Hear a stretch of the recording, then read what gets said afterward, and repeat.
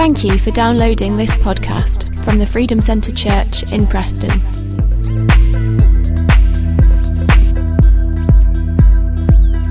Okay, this morning, we're starting a new series, and it's on spiritual gifts. And we've been talking about doing this for a little while, and this Sunday is the first Sunday that we're starting, and then we'll run right through to the week previous to the church weekend, and then the church weekend we will, in a sense, unpack some of the gifts that you have within the church. So that's going to be good to look forward to. This morning, just so you know, is mainly teaching. And if you do take notes. I'll be quoting a number of verses and scriptures. And if you haven't got a piece of paper and a pen, then please listen to the podcast, because you'll need to go back over it and think it through and apply it to your life. Okay, so we're going to read, first of all, from 1 Corinthians chapter 12. And we could read the whole chapter, really, but we'll read the first 11 verses. Paul's writing to the church at Corinth. Now, concerning spiritual gifts, brethren, I do not want you to be ignorant. You know that you were Gentiles carried away to these dumb idols, however you were led. Therefore I make known to you that no one speaking by the Spirit of God calls Jesus accursed, and no one can say that Jesus is Lord except by the Holy Spirit. There are diversity of gifts, but the same Spirit. There are differences of ministries, but the same Lord. And there are diversities of activities, but it is the same God who works all in all. But the manifestation of the Spirit is given to each one for the profit of all. For to one is given the word of wisdom through the Spirit, to another the word of knowledge through the same Spirit, to another faith by the same Spirit, to another gifts of healings by the same Spirit, to another the working of miracles, to another prophecy, to another discerning of spirits, to another different kinds of tongues, to another interpretation of tongues.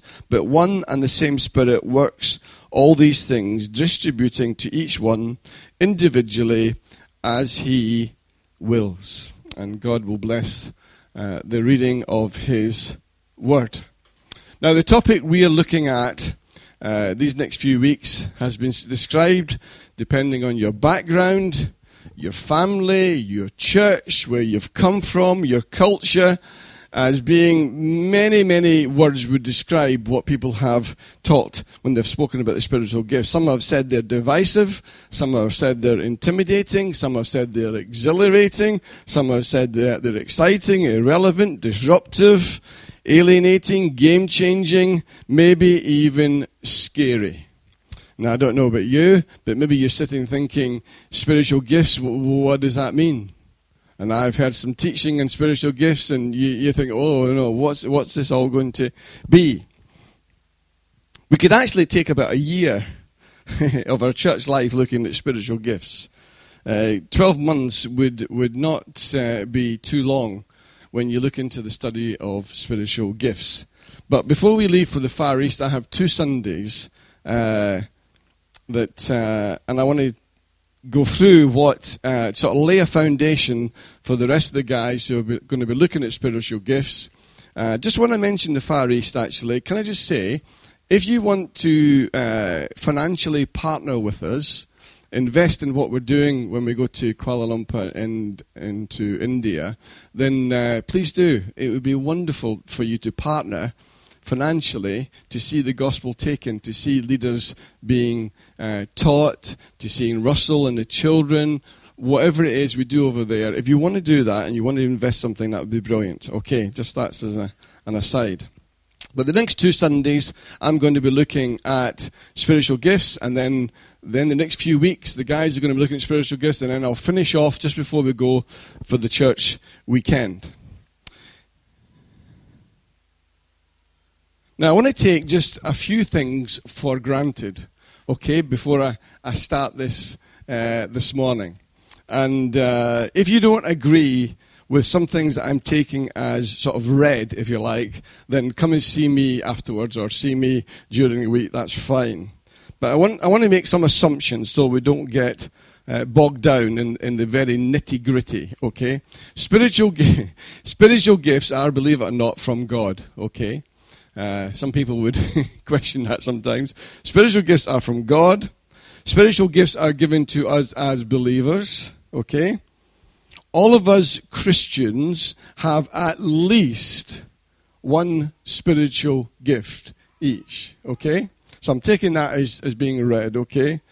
And lastly, spiritual gifts are relevant and active today, okay? So if you don't agree with any one of those four things, that's fine.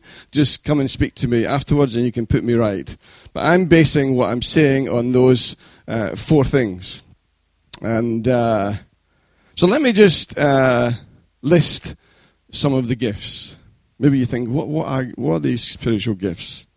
Well, most people would accept there's around mid-20s, 25 or so spiritual gifts, based on Romans chapter 12, 1 Corinthians chapter 12, Ephesians 4, and one or two miscellaneous passages. For instance, with celibacy, it's Matthew 19, verses 9 to 12. With hospitality, it's 1 Peter 4, verse 9 and 10. For martyrdom, it's 1 Corinthians 13, verse 3. For being a missionary, a gift of being a missionary, Ephesians 3, verses 6 to 8. And the gift of being voluntary in poverty is 1 Corinthians 13, verse 3. But the other gifts, being administration, apostle, discernment, evangelism, exhortation, faith, giving, healing, helps, hospitality, knowledge, prophecy, teaching, tongues, interpretation of tongues, leadership, martyrdom, mercy, miracles, pastor, and wisdom, you'll find in these other chapters that I mentioned before. Romans chapter 12, 1 Corinthians chapter 12, Ephesians 4. Okay, told you I was going to quote a lot of verses, but there they are. I'll also lay something down here, and you may want to take issue with me later. That's fine. I want to say in passing, though, although everyone has got one spiritual gift, I believe that all of us can, at some point, operate on most of the gifts. Okay. You got that? If you're married, then you can't operate in the gift of being celibate, okay? So that's why I said most of the gifts. But I believe at some point, given a need, given a situation, that God can so use you that you operate and minister a gift that you don't actually have, okay? So we can have at least one spiritual gift, but there's times when we can operate over a number of gifts. For instance, you may not have the ministry of healing, but one day you pray for somebody and they're healed. You've used a spiritual gift. You might not have the spiritual gift of giving, but God leads you on some occasions to give outrageously, over and above and beyond that other people would think is the norm. And so God looks to you and shows you how to use a gift of giving. Hope you've got that. So over the next couple of weeks or few weeks, we're going to look at a number of these gifts. And then when we go away, as I say, the church weekend, we're going to loose the gifts on the church and at the weekend. And that's going to be exciting because you're going to discover in you that you had something that God had placed and you didn't even realize. You might find that scary, you might find that intimidating, you might find that exciting, but it's going to be good. Coming from a brethren background, as God released me into things of the Spirit, when I say words like intimidating, scary, and so forth, I identify with those words, okay? So if you're sitting here this morning thinking the church weekend, now I thought it was going to be good, now it's going to be awful, I understand that. Don't worry, but it's not going to be intimidating. We'll make sure it's not. A few things to say. and then we're going to begin. God is the giver. He decides what gifts to give each one of us. 1 Corinthians 12, we read it 4-5. There are different kinds of gifts, but the same Spirit. There are different kinds of service, but the same Lord. Secondly, he gives to us to enable us to fulfill our destiny and to bless other brothers and sisters. 1 Peter 4, each one should use whatever gift he has received to serve others, faithfully administrating God's grace in its various forms. Spiritual gifts are not your earthly skills. Okay? Spiritual gifts are not your earthly skills. They come from up above to you as a Christian. Every good gift and every perfect gift is from above and comes down from above, James 1 verse 17. So when they come down, how do they come down? They come down when you have entered into a vibrant relationship with Jesus and you have asked him into your life. We call it being born again. When you accepted Christ into your life, into your heart, whatever way you want to put it, you know if it happened or not, that's when at least one spiritual gift arrived. That's when you began a relationship with the Holy Spirit. Now, I want to say a few things about the Holy Spirit, because if you don't get the Holy Spirit, you'll not get spiritual gifts. The Holy Spirit is God. It's not a feeling. It's not a tingle up your back. It's not a feeling you get during a nice worship song. The Holy Spirit is God, has always been God, will always be God, part of the triune God, the Father, the Son, the Holy Spirit. And when Jesus returned to heaven, as he ascended, the Holy Spirit descended and arrived at exactly the right day, the day of Pentecost. And Jesus said, John 14 verse 16, I will pray the Father God, and he shall give you another comforter, that he may abide with you forever.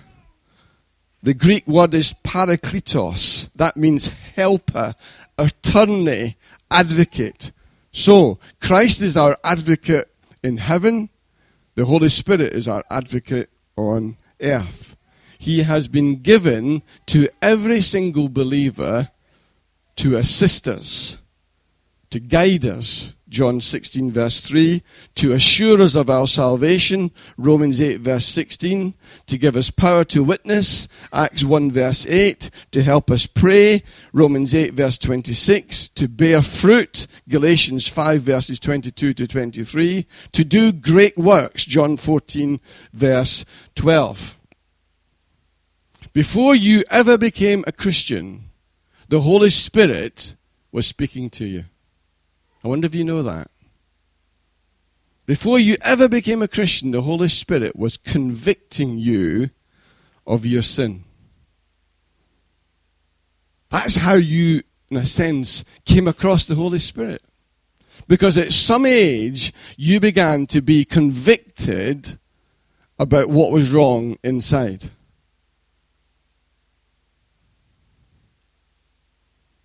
He convicts us, but he doesn't condemn us.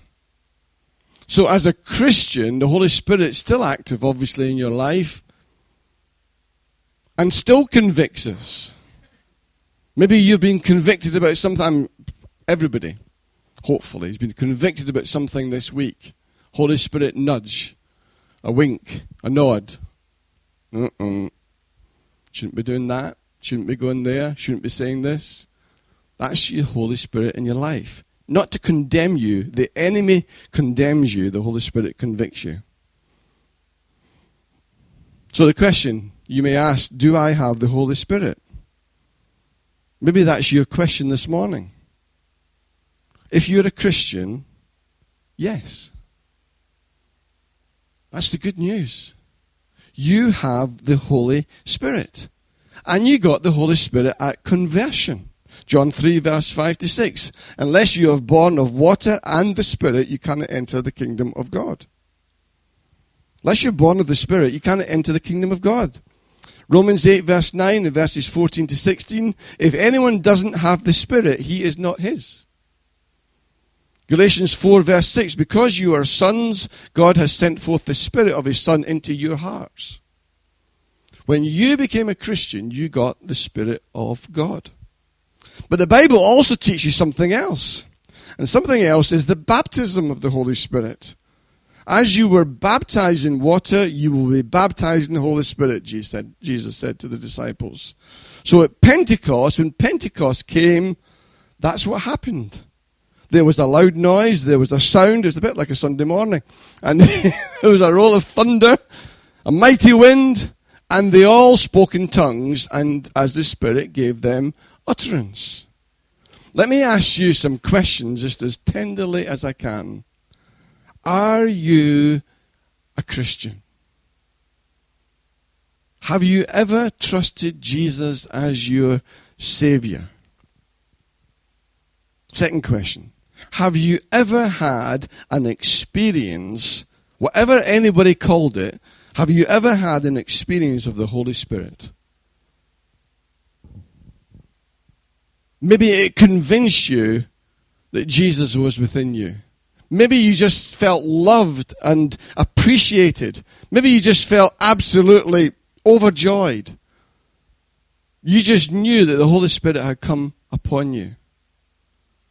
Third question. Are you living each day committed to and dependent on the Holy Spirit? Are you living each day committed to and dependent on the Holy Spirit? You see, in Ephesians, Paul commanded the Ephesian believers to be filled with the Spirit. He commanded them to be filled with the Spirit. But what's interesting is, in Ephesians 5, verse 18, even though they had been saved by the grace of God, Ephesians 5, verse 18, even though they had been sealed by the Holy Spirit, Ephesians 2, verses 8 and 9, even though they had been positioned in the heavenlies with Christ Jesus, in Ephesians chapter 2, verse 6, even though they become his workmanship in Ephesians 2, verse 10, even though they've been blessed with every spiritual blessing, chosen before the foundations of the world, predestined to be adopted by Jesus Christ, Ephesians 1 verses 3 to 5. Yet in Ephesians 5, at the end of the book, he commands them, and he commands me and you, don't be drunk with wine, be filled with the Spirit. Don't be intoxicated with wine. In a sense, be intoxicated with the Holy Spirit. Now, sometimes when you see somebody who's drunk, I mean physically drunk, with alcohol, too much sherry, you know, and somebody's giving me a nod here. Too much wine, too much... yeah, you've seen them, haven't you? It wasn't you. I know it wasn't you. But you've seen somebody who's been drunk. They do absolutely crazy things, don't they? Suddenly their whole personality changes. They become just another person. And you think, I never would have believed it. Who would have guessed? Paul says, don't have that drunkenness. Have another drunkenness. Be filled with the Holy Spirit of God, because it'll change you. You'll act in a way people will never have believed. Who would have believed it of them? And so I know people who, when they've been filled with the Spirit, have done outrageous things. I'm not talking about immoral things. I'm talking about crazy things you'd never expected of them. That's because the Holy Spirit's come within them and changed them. Okay? They've just had one too many, spiritually, if you like. Okay? And so they just act in a way you would never have guessed. And so sometimes you'll read reports about people doing things when the Holy Spirit moves in a church and so forth. And sometimes that is crazy and everything else. But sometimes I just think, well, what do drunk people do up Preston on a Friday night or a Saturday night? They do some crazy things. Paul says, don't be drunk with wine, which the church loves. Oh, yes, don't be drunk with wine. Oh, no, don't get drunk with wine. But be intoxicated with the Holy Spirit. When was the last time you were intoxicated by the Holy Spirit? You get what I'm saying? If you're thirsty, if you're hungry, God answers. He will literally baptize you, fill you, I don't care what word you say, with the Holy Spirit. If that has never, ever happened to you, that doesn't make you a bad person. That doesn't make you a second-class person. It just means it's never happened to you. But it can. It can happen to you. Privately, publicly, with a group, with a small group, with another person, all sorts of different in a meeting, all sorts of different situations, as God sees fit. I know a pastor who he went to a conference, and it was on the baptism of the Spirit. He actually theologically didn't believe that the Holy Spirit, the baptism of the Holy Spirit was for now. And because that was the way his mind was wired, it was what his theological belief was. He went to this conference. God was doing all sorts of different things around the room. All sorts of things were happening. He was amazed. He wasn't critical, but nothing happened to him. He travelled 60 miles home. When he got home, his wife was in bed. All the lights were off. He went to his bathroom. He got ready for bed. He got into bed. He thought, that was a good conference. Suddenly, like he said, did in the Acts of the Apostles, suddenly the Holy Spirit came upon him, lying on his bed. He was laughing. He was giggling. And just God was moving on this man. It's almost as though God says, I know your theological belief. I know, I respect that. I know that you're a private person. I know you don't want anything to happen in public. So let's just get home. Let's just get into bed. Let's get your wife asleep. And then suddenly, whack, God moved on him. And he suddenly realized that perhaps as theologians we don't know everything. So the Holy Spirit comes. But the Holy Spirit comes with gifts. He's like a perfect house guest. He doesn't bring chocolates, he doesn't bring wine, but he brings at least one gift to each of us. And he arrives, like some of Tanya's friends, ready to occupy the house.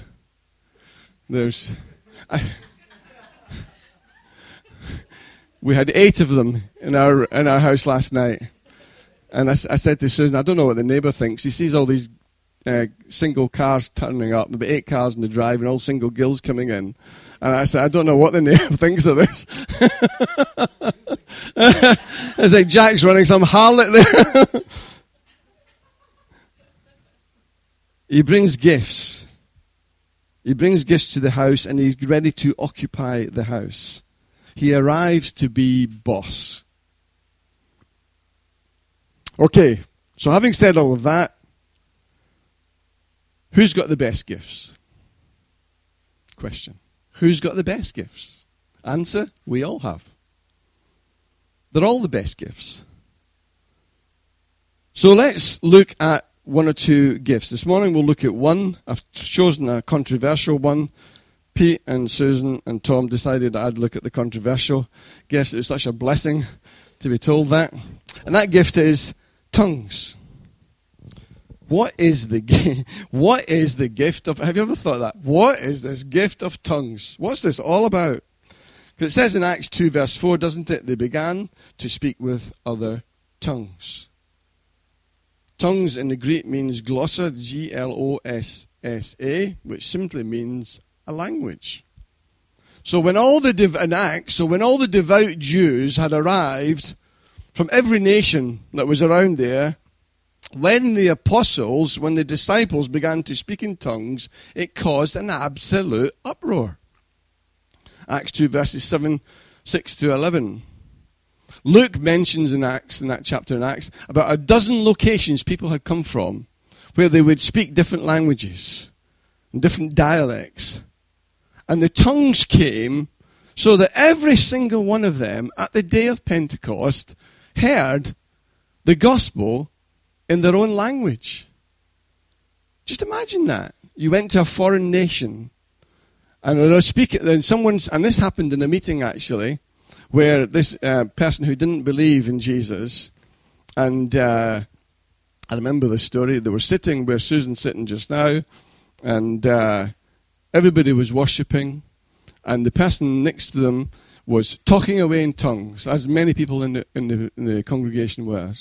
And all this person heard in their tongue, in their language, was, "Oh God, have mercy on this man's soul. Oh God, speak to him tonight so that he might hear your word, that he might believe in you." And he was hearing this in his own language.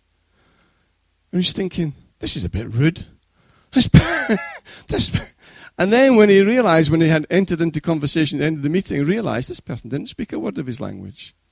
But God was filling the man's language so that he heard the gospel right where he was physically, and right where he was spiritually. And that's what happened at Pentecost. The Spirit gave them utterance. And often I think Christians have struggled with the gift of tongues, or struggled talking about the gift of tongues, or struggled appreciating the gift of tongues, because the tongue is such a weapon in our own mouth. And so the enemy uses the gift of tongues almost to cause confusion and divisiveness and everything else. We've struggled with the spiritual gift of tongues the same way we've struggled with our own tongue. We've done so many things as human beings. We've invented the impossible. We've brought into line the world that we live in. We've gone to the moon. We've sent rockets to Mars. But we cannot restrain or constrain our own tongue.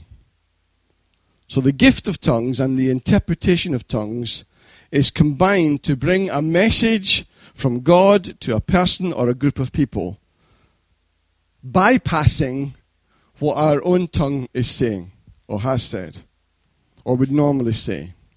That is the gift of tongues. And the interpretation of tongues is someone who interprets what this public pronouncement of tongues is. Is that understandable? Yeah? Okay, well, we're here so far. So let me confuse you just a little bit more. There's two different types of tongues. Okay? Tongues can occur in two different settings. One is public, just as I described. Somebody gets up and gives a tongue, somebody else stands up and says the interpretation of the tongue. So one is public, the second is private. Why private? Well, the second is private because it's a private prayer language. It's your own private tongue. You don't have the ministry, the public ministry of tongues, but you have your own tongue. Okay? You speak in tongues. Have you ever wondered, what should I pray about this? What on earth would I pray? What's the right way, Lord? If I say this to you, then that's not good. If I say this, then that's not good. Have you ever just lacked the wisdom to know what to pray? You just don't know what's for best. You don't know what to do. You don't know what to decide. You don't know where to go. You just don't know where you are. Have you ever run out of words to describe how beautiful Jesus is? You're talking to him and you're just so filled with his Spirit. You can't describe your relationship with him, how you love him, how you adore him, how precious he is. When you think of Calvary and all that he's done, when I survey the wondrous cross, you come to the end of your own words. Ever been there?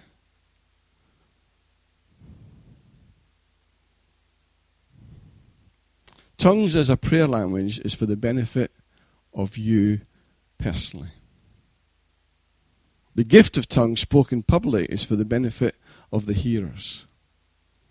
But for you personally, it's a prayer language where your spirit speaks to his spirit.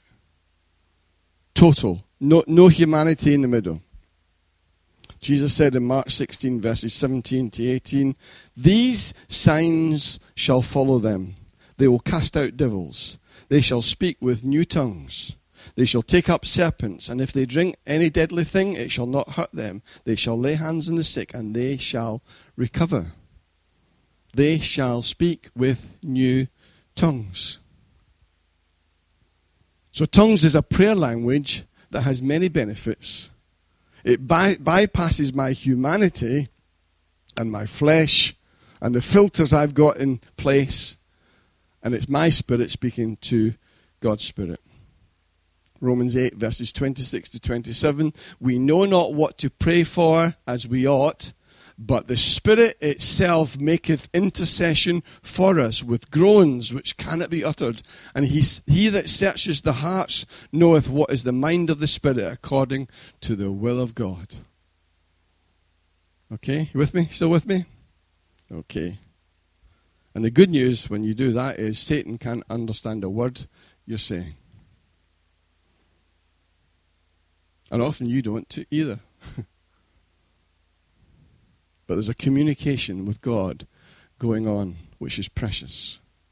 And we've switched from our English, our human language, using our intellect, to our spiritual language, which the Holy Spirit has given us. Do all Christians speak in tongues? No. Can all Christians speak in tongues? Yes.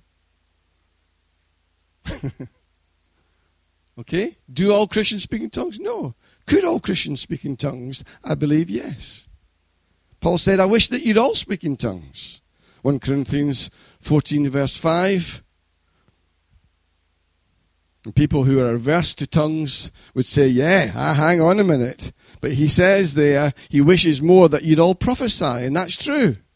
So he's wishing that we'd all prophesy, and he's wishing that we'd all speak in tongues. Just about every Christian I know who speaks in tongues has had a different experience of how that came about.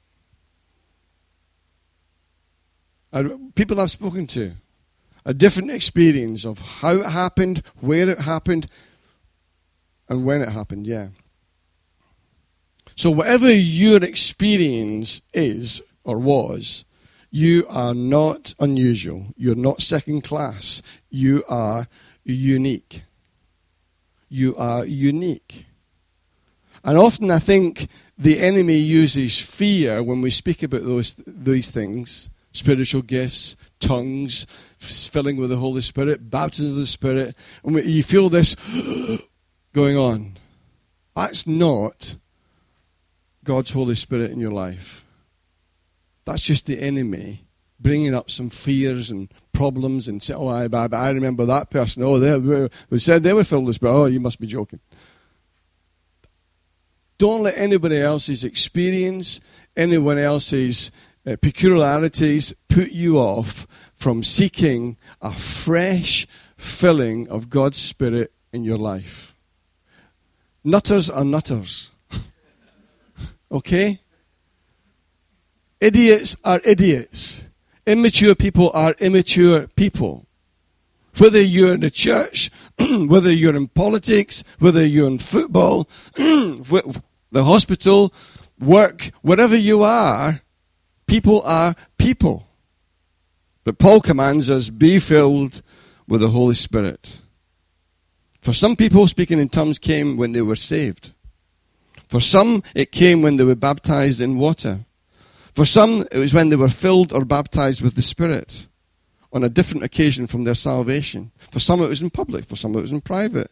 For some, it was when they were young. For some, when it was old. For some, it was when they were praying. For some, it was when they were singing. For some, they got a flow of language. For some, they got a phrase. For some, they got a word. For others, they got a few words. It does not matter. The main thing is you're seeking God. You're seeking to honor Him. You're seeking to be in communication with Him. So if you got one word in tongues, that doesn't matter. You got one word when you were a little girl, a little boy. It wasn't, you're embarrassing me. You don't see any of the children running around saying, oh, you're embarrassing me. You know, it's mama, dada, usually daddy. mama, daddy, whatever it is, and then they get more proficient. The Holy Spirit helps us as we prayed. He prays. He assists us. Matthew 26, verse 41, the Spirit indeed is willing, but the flesh is weak. He informs us. We don't know what to pray, but He does. He intercedes for us. He knows the mind of Christ. And He uses our mouths to pray on earth what He has heard in heaven. Isn't that wonderful? You ever wonder if you're praying the right prayers? He gives us truth to confess. 1 Corinthians 14 verse 4 tells us it edifies us. He protects us. Paul says to the Ephesians, pray always in the Spirit. Now, before we sum up about the gift of tongues and the interpretation of tongues, like many of the gifts of the Spirit, tongues has been abused. Abused by some who have used the gift for their own ends, used by some to promote how spiritual they are, some to promote their own dogma, some to promote their own ministry, some to promote themselves. But that happens with people, whether it's tongues or not. People do all these sort of things. And because they've done that with tongues, it's brought the word of God and His reputation into disrepute. None of the spiritual gifts should be used for our own advantage. Each of the gifts are for the body of Christ. And the tongues is certainly not a badge to show how spiritual you are. Paul says it's the least of the gifts.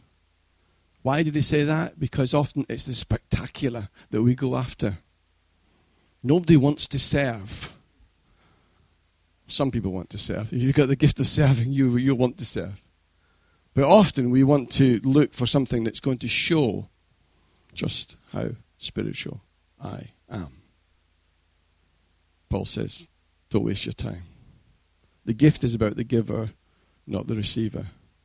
The gifts are not a sign of spiritual maturity. They're not a reward for years of service. Not a badge. They are without repentance. Romans 11 verse 29, for the gifts and the calling of God are irrevocable. What does that mean? Well, just think to the bad experiences you have had with people who speak in tongues, or who do this, or who do that, or try and show you how spiritual they are. You say, I don't understand. How can they heal the sick and have a private life as they have? How can that happen? What's God playing at? How can they speak in tongues 1 minute, blessing God, and the next minute they're cursing their neighbor? How does that work? How does that happen? That's your verse. In Romans 11, verse 29, for the gifts and the calling of God are irrevocable. What does that mean is, once God has given you a gift, He'll never, ever take it back from you. Isn't that wonderful with salvation? You received the gift of salvation. He'll never, ever take it away from you.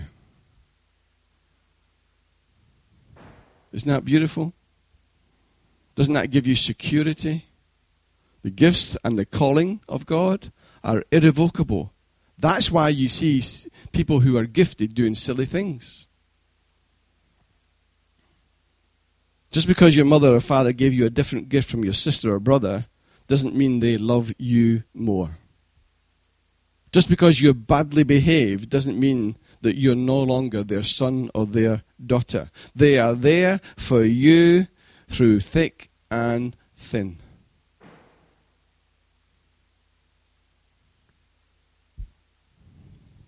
How can we benefit from the gift of tongues? In times of crisis or in times of fellowship with God, the Holy Spirit can help you bypass your troubles, your problems, your situation, and speak, as I've said, spirit to spirit. How can I know if I've got the gift of tongues? How can I know? How can I know whether we've got the public gift of tongues or the interpretation of tongues? Well, come to the weekend, and we'll show you. How can I have the private gift of tongues? The answer to that's easy. Ask God to fill your tongue, to fill your mouth, to pray, to ask God to fill your mouth and speak through you. Or maybe you want to ask someone to to pray with you about getting the gift of tongues. Don't let your flesh get in the way. Don't let your intellect get in the way. Don't let your pride get in the way. The Spirit, Acts 2 verse 4 says, will give you utterance. And very often, the last part of our humanity to be controlled is our tongue. The Bible says it's like a fire. It starts fires. And at Pentecost, God sent tongues of fire to sit upon them.